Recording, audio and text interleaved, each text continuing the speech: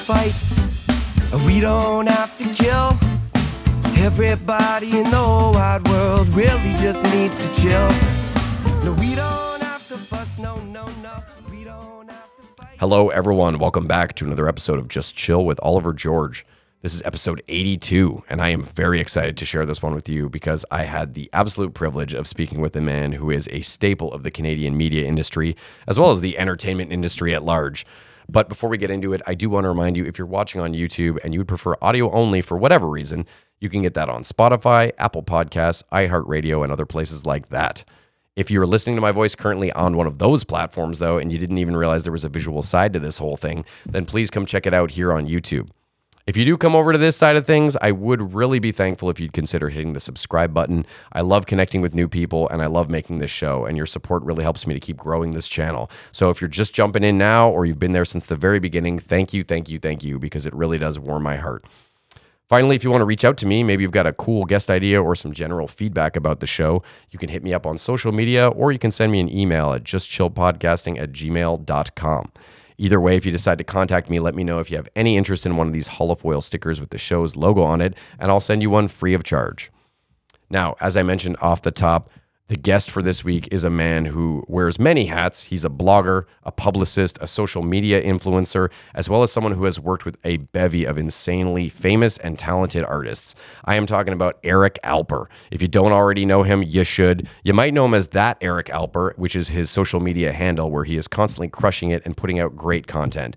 He's got some fantastic stories, incredible memories, and he was just a super, super nice guy on top of it all. So I really, really hope you enjoy this episode as much as I enjoyed recording it with him. Thank you so much. No recording. Damn you, paparazzi. How are you doing, man? Good, man. How are you? Not bad. You can hear me all right on your end? I can hear you perfectly. Well, thank you so much for taking the time to chat with me here. Oh, happy to do it. What else am I going to do on a Tuesday but chill with Oliver George? Thank you for not saying George Oliver. It happens sometimes. We don't like George Oliver. He's a little bit of a prat. Yeah, screw that guy. Yeah, the hell with him. Well, first off, man, you not only are such an impressive dude, but you've always been so kind to me in all of our interactions. So I want to thank you for that.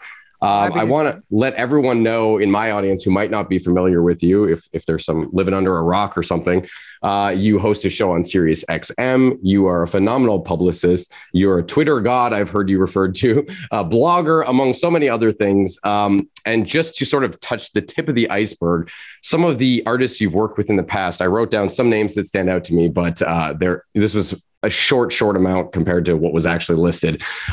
We're talking about Ringo Starr, Ray Charles, Jerry Garcia, the Smashing Pumpkins, Duran Duran, Snoop Dogg, Ziggy Marley, Megadeth, Everclear, Public Enemy, Biff Naked, The Guess Who, MF Doom.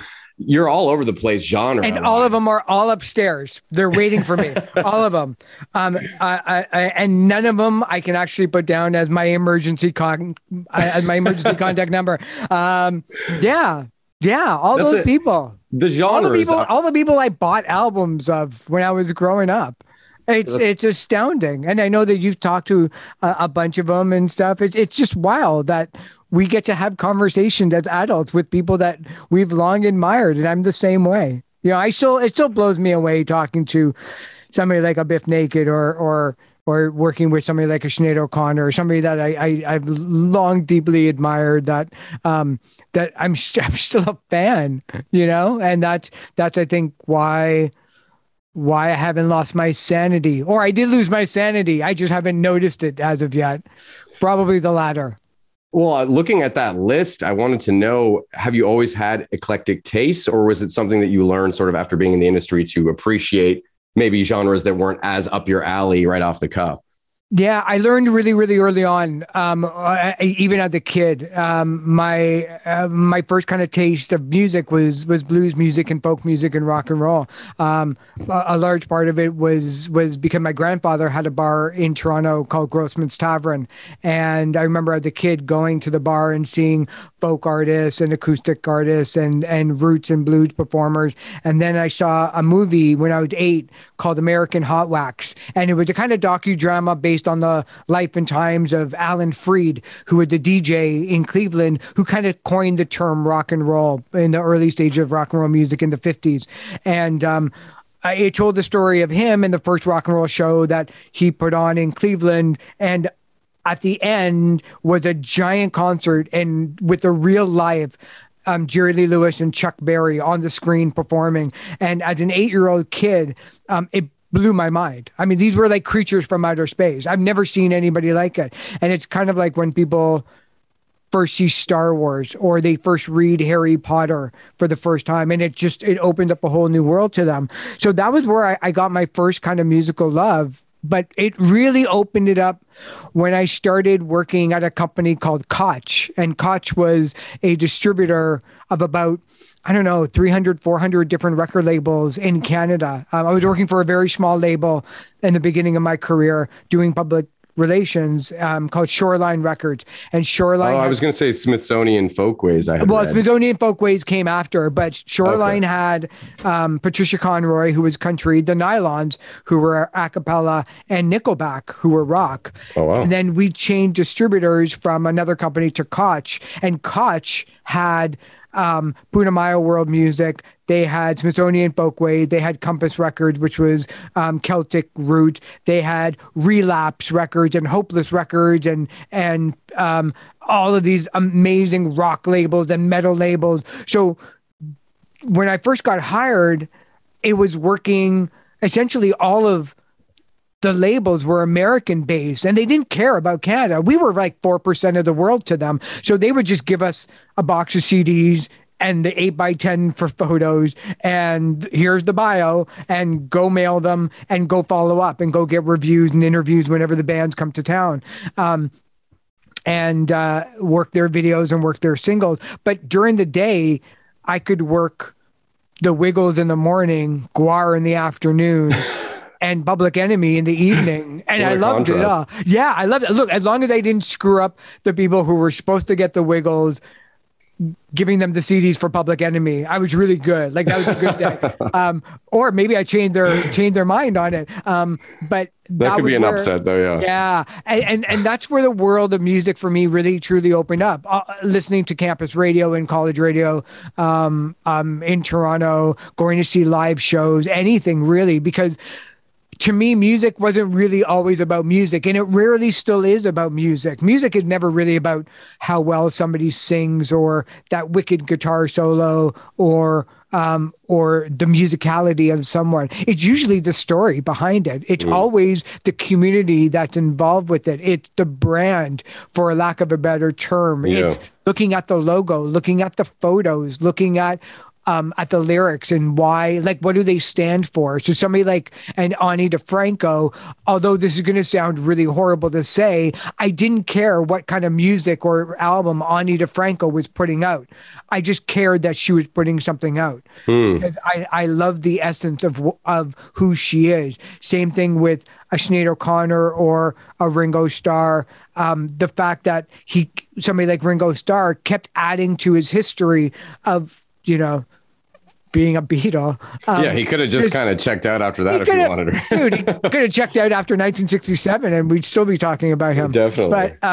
But the fact that that all of these different kind of styles of music came my way, I loved it because it was really all this. It wasn't all the same in terms of obviously the music, but the way that I was pitching it was still the same. I still had to write press releases, knowing that nobody's going to read the second line of the press release if they're not going to read the first one. I knew that we had to get some really great photos. I knew I had to come correct when it came to delivering the goods, giving people my word, and following up with people. Being consistent,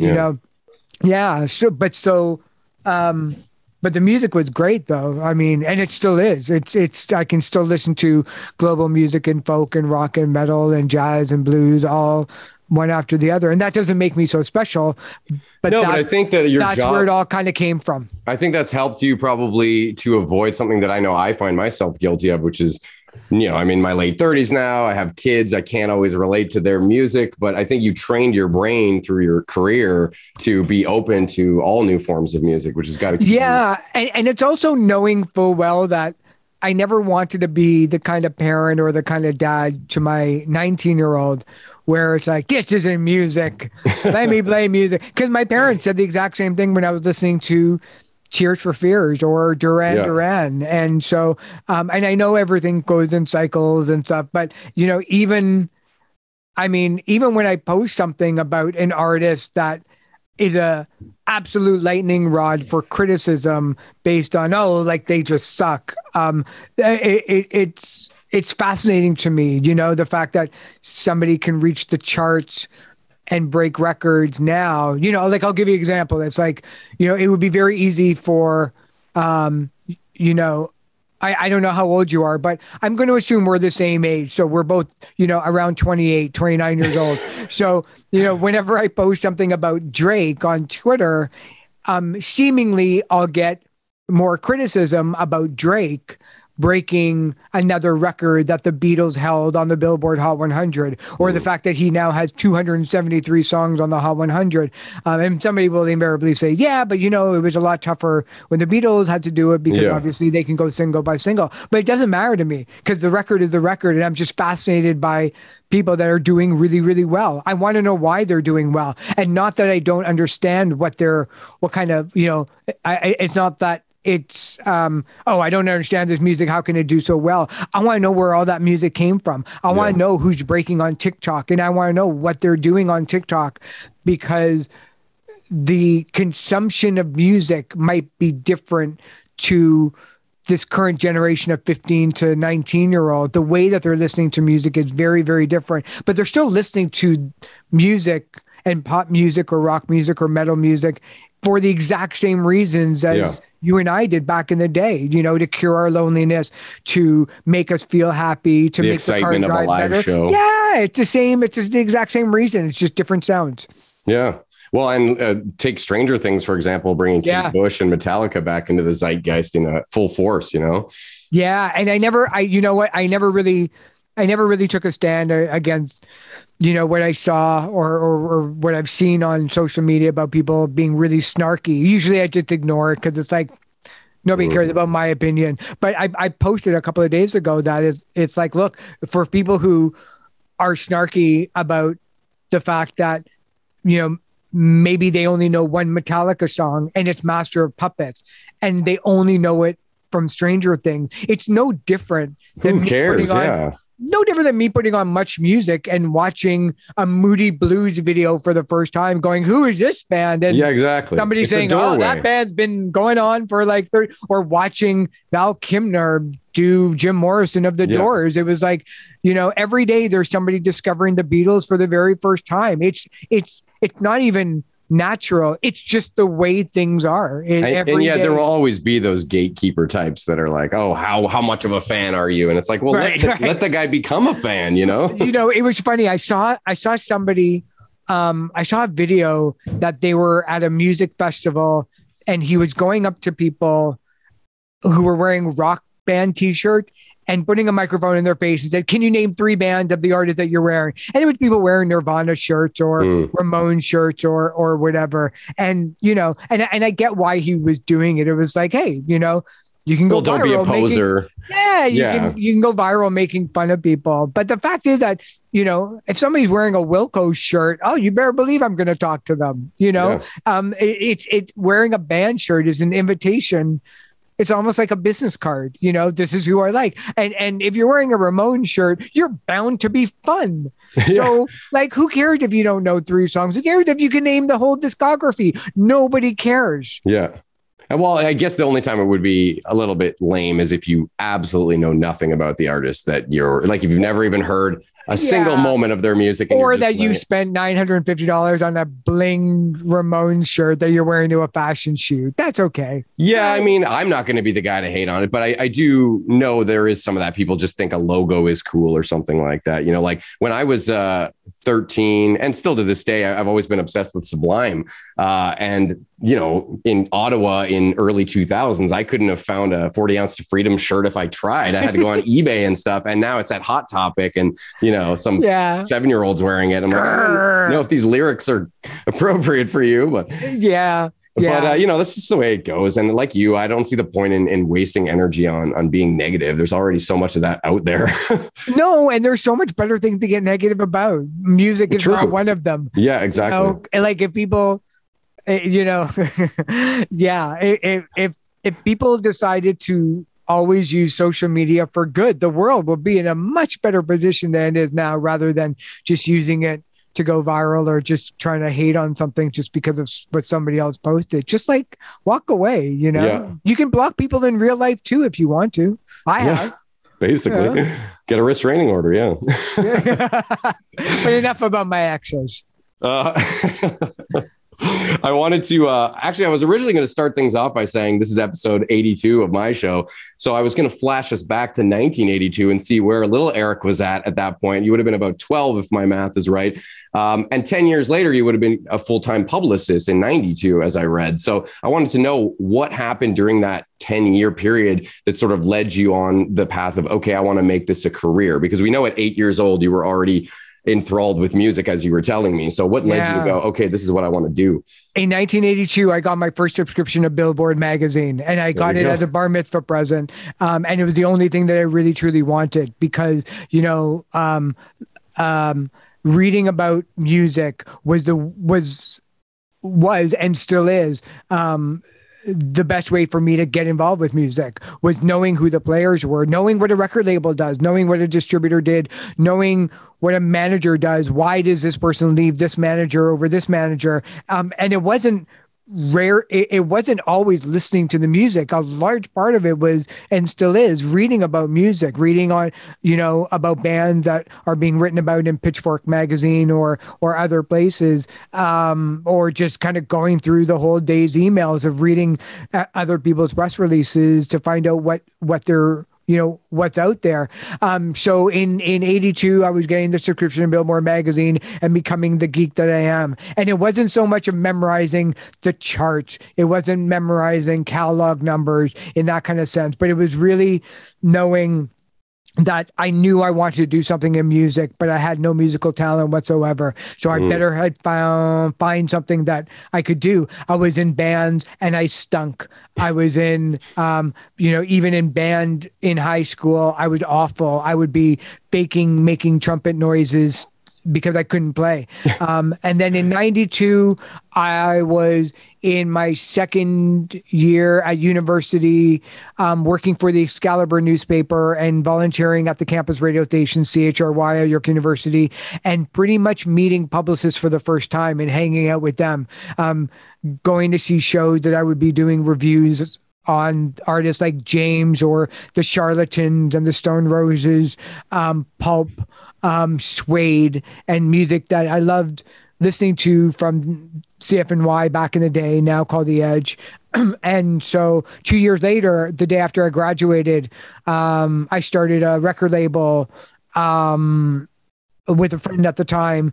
We went from that to being a booking agent to a publicity company, and we realized that we could just get paid for doing publicity without having to lose our shirts on the record label side of things, because that was still is really super tough to make a living at it. But the publicity side of it, I loved, because I loved the media. I loved reading what was going on in the media and why they were covering things the way that they were. And I loved music. So doing publicity was a real natural progression of something that I found really, really early on that I loved to do. And I just found doing that, which is amazing, because I can't do anything else. I have no other talents whatsoever. I have no other loves except for my dogs and my family and a couple of friends. But other than that, I can't cook. I have no interest in cars. I watch sports, but only when I'm answering emails anyway. So I work 7 days a week, 18 hours a day, and none of it feels like a burden ever since I started in 94. That's the dream. Finding something you want to wake up and do every day. Yeah. Yeah, it is. I mean, music has given me so much. It's developed a lot of amazing friendships. I got to meet my heroes and heroines. I've got to put a roof over my head because of it. Music has offered, people the ability, to not only express themselves, but to kind of connect with those thoughts and feelings that I didn't even know I had through their music. So it's great. Amazing. Thank you, music. Whoever discovered music, thank you. Nice job. I think we should all be thanking music, especially during the pandemic. I'm sure it helped a lot of people get through it. I just realized like my mug tea is like probably bigger than my whole face. So perspective, yeah. Over there. How come he's drinking a 16-ounce big gulp of tea? Well, that's how he stays up tweeting all night. Yeah, exactly. Yeah. I wanted to know actually, because I read that you had worked with so many other labels during your career. Tuff Gong stuck out to me just as a reggae fan, but I also saw Death Row Records, and I had to wonder, was that intimidating? And did you meet Suge Knight? I did not meet Suge Knight. Suge Knight was unavailable to enter into Canada at the time. Not surprising. We started when I was at Koch. We started distributing Death Row really, really early on. And this was almost like before the second wave of Snoop Dogg and Dre and Machiavelli and Tupac. They were first kind of developing the music again for a whole new generation on CD. Once the CDs came out, it exploded from there. Once ringtones happened, it gave it a third wave. Once Dre, who we never forgot about, but once Dre hit the bank again with Eminem and D12 and Eminem through D12 and Aftermath and all that stuff, that's when it exploded. And it was also a new generation discovering marijuana for the first time. As I'm sure I was probably discovering marijuana too. Forgot about Dre. That's why we kept forgetting about it, because we were too busy getting high. But like seemingly, if you look at somebody like Snoop Dogg now, you would never know that this guy that hangs out with Martha Stewart would ever put out an album called Doggy Style. Like you would never, or like was, It is funny what you just, I've never considered the fact that Forgot About Dre. It's like, well, 10 years earlier, you came out with an album called The Chronic. Yeah. Maybe that's why people forgot. That's a very good point. That's exactly what it is. That's exactly what it is. He's so angry everyone forgot during that song. And then the whole mystique around Death Row with the East Coast and the West Coast and Puff Daddy and Notorious B.I.G. and all of that happened. And that just kind of elevated Death Row to it. So by the time that we got to it and started working it was mostly working the catalog and the new releases. But every time that Snoop would come into town, I would help out doing PR because I had that connection to what he was doing. But it was one of those things where, they would just keep finding things in the vault.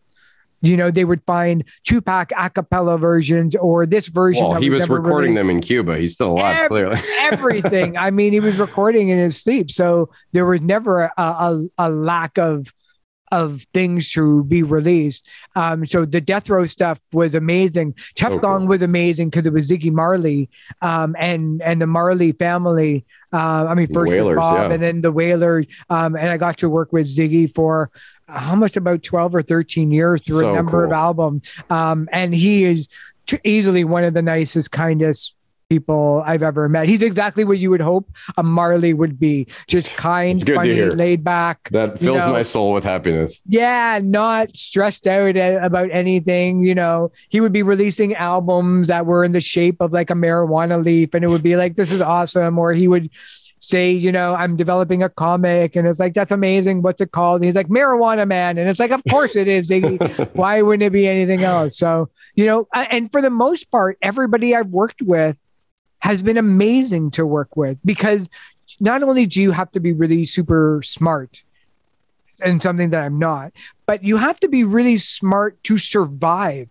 I mean, forget it. Like getting the record deal, that's almost easy. That's the easy part of it because there's so many, record labels that are out there.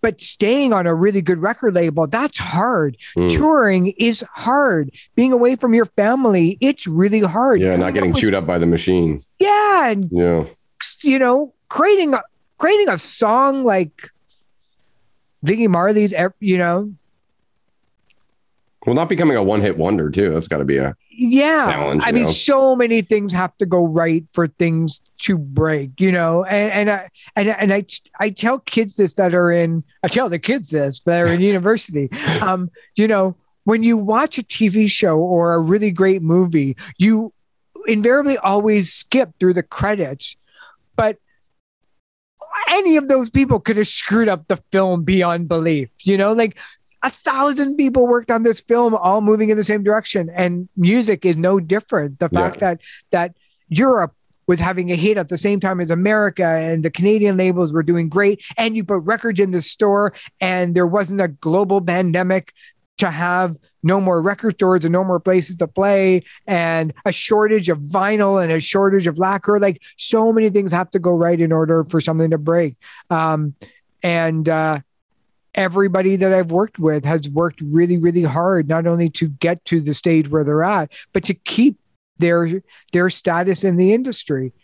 Mostly because, again, like me, they don't really know what else to do. It's why the Stones are still going at 79, 80, 81. What are you going to do? Tell Mick to go and tend to the garden for 20 years? Yeah, what's Keith going to do? He's going to suddenly go race cars? No, he's going to go out on tour in Chile or Cuba for 3 weeks. It's what they do. It's who they are. Yeah. And so these artists are no different. Well, and a lot of time when people have a calling like that and they get to the point where they want to retire, they either go back to it or they pass away, sadly, sometimes, because it's like their calling has fulfilled its purpose. Yeah. And their ego won't allow them to go away. Like they know what they have. They know they can write a song. They know they're really good on stage. They know that they're one of the few that actually can go out on stage, first of all, and sing without fear of losing their breath and passing out like some people can. I mean, most people can't even get up and speak in front of people in their business, period. But they're really smart. They have a lot of really good people around them. They have really great managers, really great booking agents, and really great record labels and distributors. And they know that they're all one of the lucky ones to get that start, and they're holding on for dear life, just like I am. Wow. Well, you saying that everyone you've worked with has been great, it kind of touches on a question I wanted to ask you. I obviously wouldn't put you on the spot and say who's somebody that was difficult to work with. So rather than that, I wanted to ask you, was there I'll tell you who it was. Oh, if you want to. Yeah.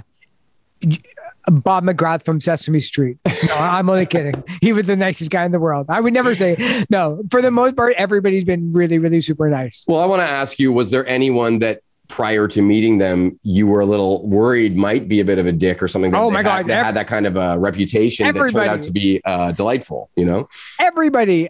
When I first met Bob Geldof, I thought for sure the first thing he was going to do was look at me and call me like the shortest hippie he's ever seen. And because I mean, I wanted him to tell me to F off, and that would be a badge of honor. Sinead O'Connor was probably the most intimidating person, because her history was like, she doesn't take any guff from anybody. She will speak her mind. She'll rip a photo of you. She'll rip up a photo of you, even if you control the Catholic Church.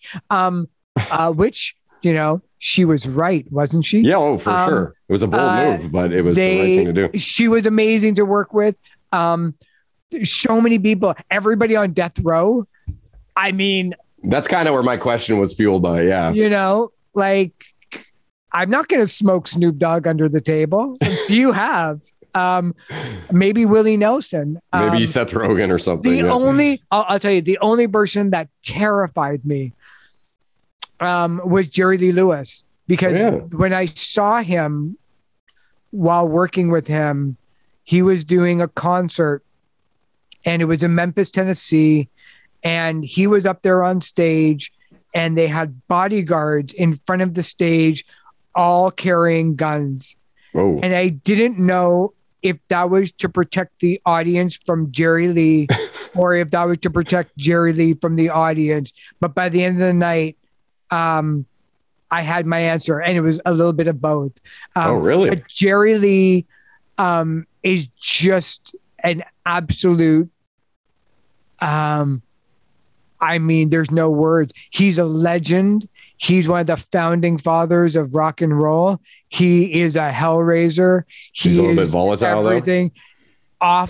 zipping on another planet, but he called me killer, and I turned into a puddle on the floor. Like, that was all. So for the most part, see, even artists, and I don't mean to say that they're not intimidating, but even artists like Biff Naked or the Spoons or Miles Goodwin of April Wine, or Randy Bachman, 5440, Andy Kim. I bought their records as kids with my own money. And so part of it is just like, I hope they like me. Yeah. And then the other part of it is not trying too hard for them to like me, because I know I'm probably one of 65 publicists that they are probably going to deal with all year long. So just don't screw up. Just do your job.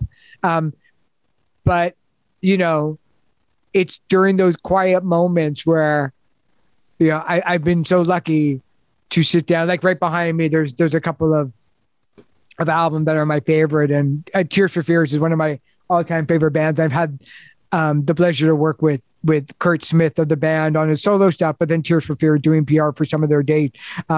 And I there were moments where we had like a half hour, 45 minutes of just doing nothing by hanging out backstage. And I got to ask him all the idiotic fan questions that I've ever had for 25 years. And it was just like, how did you get this sound? Like, what goes through your mind when you go from being 19 years old and wanting to make enough money for Primal Scream therapy just to get healthy, and your next record sells 23 million copies? Like, wow. That's why I love to talk about a little bit on the show isn't so much of like, I don't do the games really well, meaning like, I'm not like the kind of host where, you know, let me give you 5 things and you tell me like the first.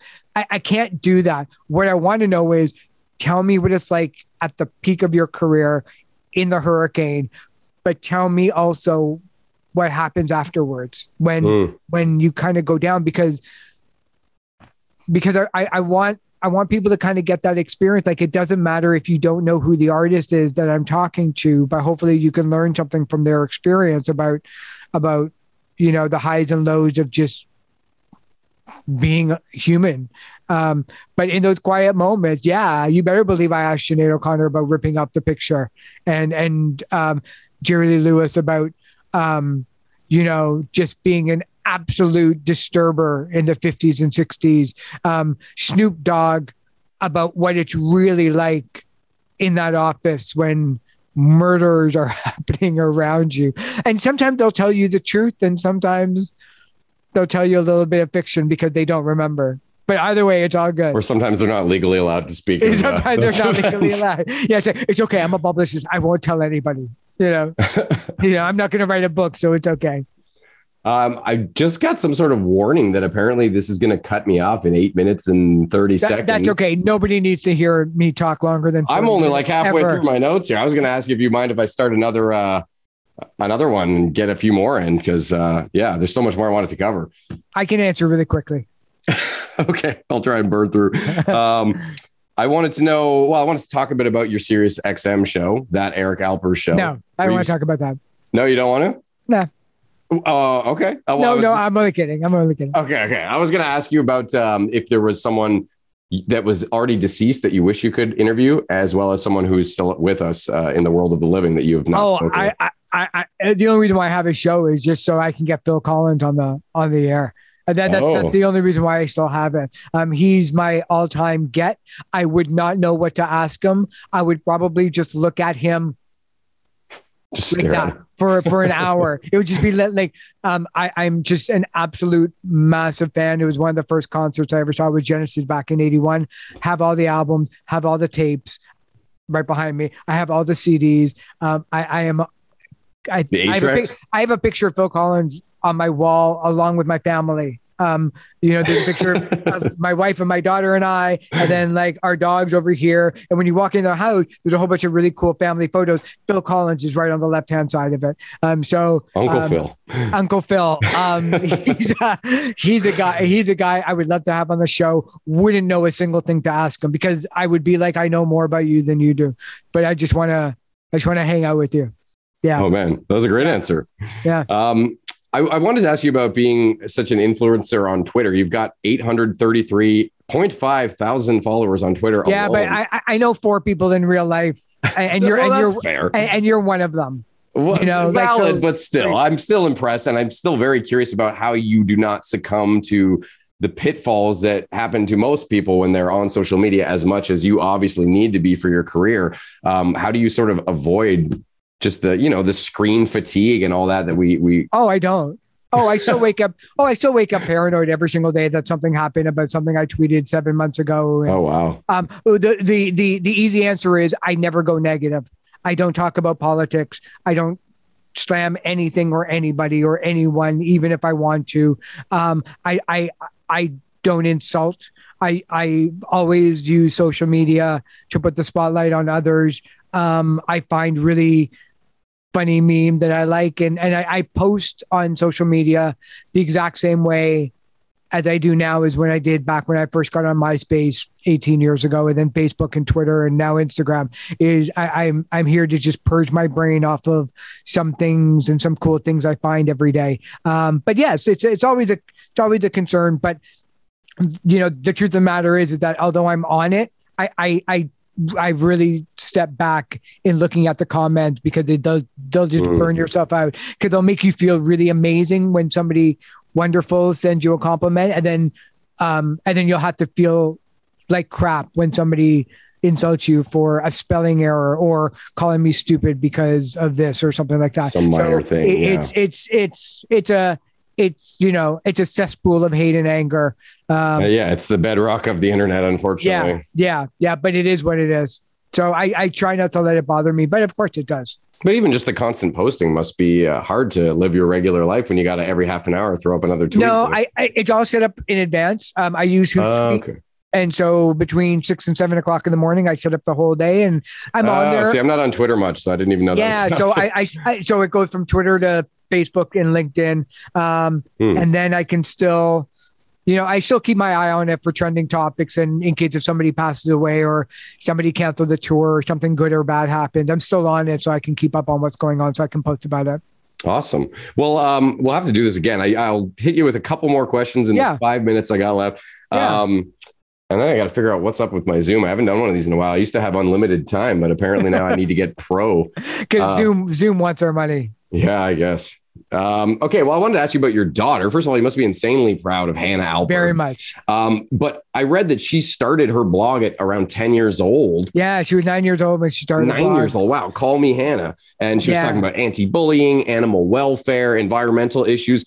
And she's had a TED Talk. She's been interviewed by Strombo, I read. So I wanted to know, though, when she first started doing that at that young age, were you really worried about her getting herself and her opinions on the internet? Because you look at someone like Greta Thunberg, I'm not sure if I'm saying that right. But she was harassed quite a bit by people who just were mean-spirited about what she was doing. Yeah, and so was Hannah. Like, there were newspaper articles that were written about her because she started her blog at 9. And there were articles written about her about the good work that she was doing. And the comments were like, your parents should be put in jail for wanting to do like Earth Hour or Earth Day, and so we just told her that, there's always going to be people who aren't going to like what you do, but also the people that you hang out with, ask them what it's like to go through some really bad patches or to take criticism. So when she wrote her first book at 17 called Momentous, amazing. She talked to Malala and 19 other influencers and 19 other chain makers. And during the conversation, she always asked about what keeps you going when you just don't feel like you're making enough. So I think all those people certainly helped her. But yeah, she's your average 19-year-old. Other than that, she still gets stung by criticism. She just knows that she needs to do what she wants to do and to try to make the world a better place and help people find their spark. And what's so bad about that? Oh, that's amazing. I mean, she seems like a very sweet girl. I even saw the whole thing she was doing for you on your 50th birthday. And Yeah, I saw she's that you great. apparently used to frequent the Gap a lot, and that worked out quite well for you. Yeah, yeah. So still wearing the Oh, jeans. I still wearing the jeans I bought 19, almost 20 years ago when I first met my wife. So there you go. Take that. Amazing. So yeah, it worked out well. Well, you have a beautiful family, and I'll finish up by just asking what we've asked everyone this season so far, which is when you were a child, let's say pre 8 years old, what did you want to be growing up? And alternatively, if you weren't doing what you were doing right now, what would you like to do? But it sounds like there's nothing else for you. I mean, other than third baseman for the Kansas City Royals, I was obsessed. I was obsessed with George Brett and the Kansas City Royals growing up as a kid, and that's when I memorized statistics I still know to this day. Oh wow, George Brett and his batting averages and hits and RBI. So I wanted to be a baseball player, but God gave me other plans. He gave me really bad hearing and incredible shortness. So my dreams will have to live on in the next life. It's still a fun answer, man. Thank you. And thank you for taking your time to talk with me. I hope if you're ever in Ottawa, I would love to have you in studio sometime. Oh, absolutely. For sure, man. I love talking to you. And thank you very much for all that you do for the artists and in music in general. You're one of the good ones. And I tell a lot of people that. And you've made the pandemic certainly a lot more bearable during all of this time. So thanks for having me. I appreciate it. Dude, I cannot thank you enough for just everything you've done and all the great interactions I've had with you. So all the best. Have a good night. Cool. And hope to do this again. Thanks, man. We'll talk soon. Take it easy.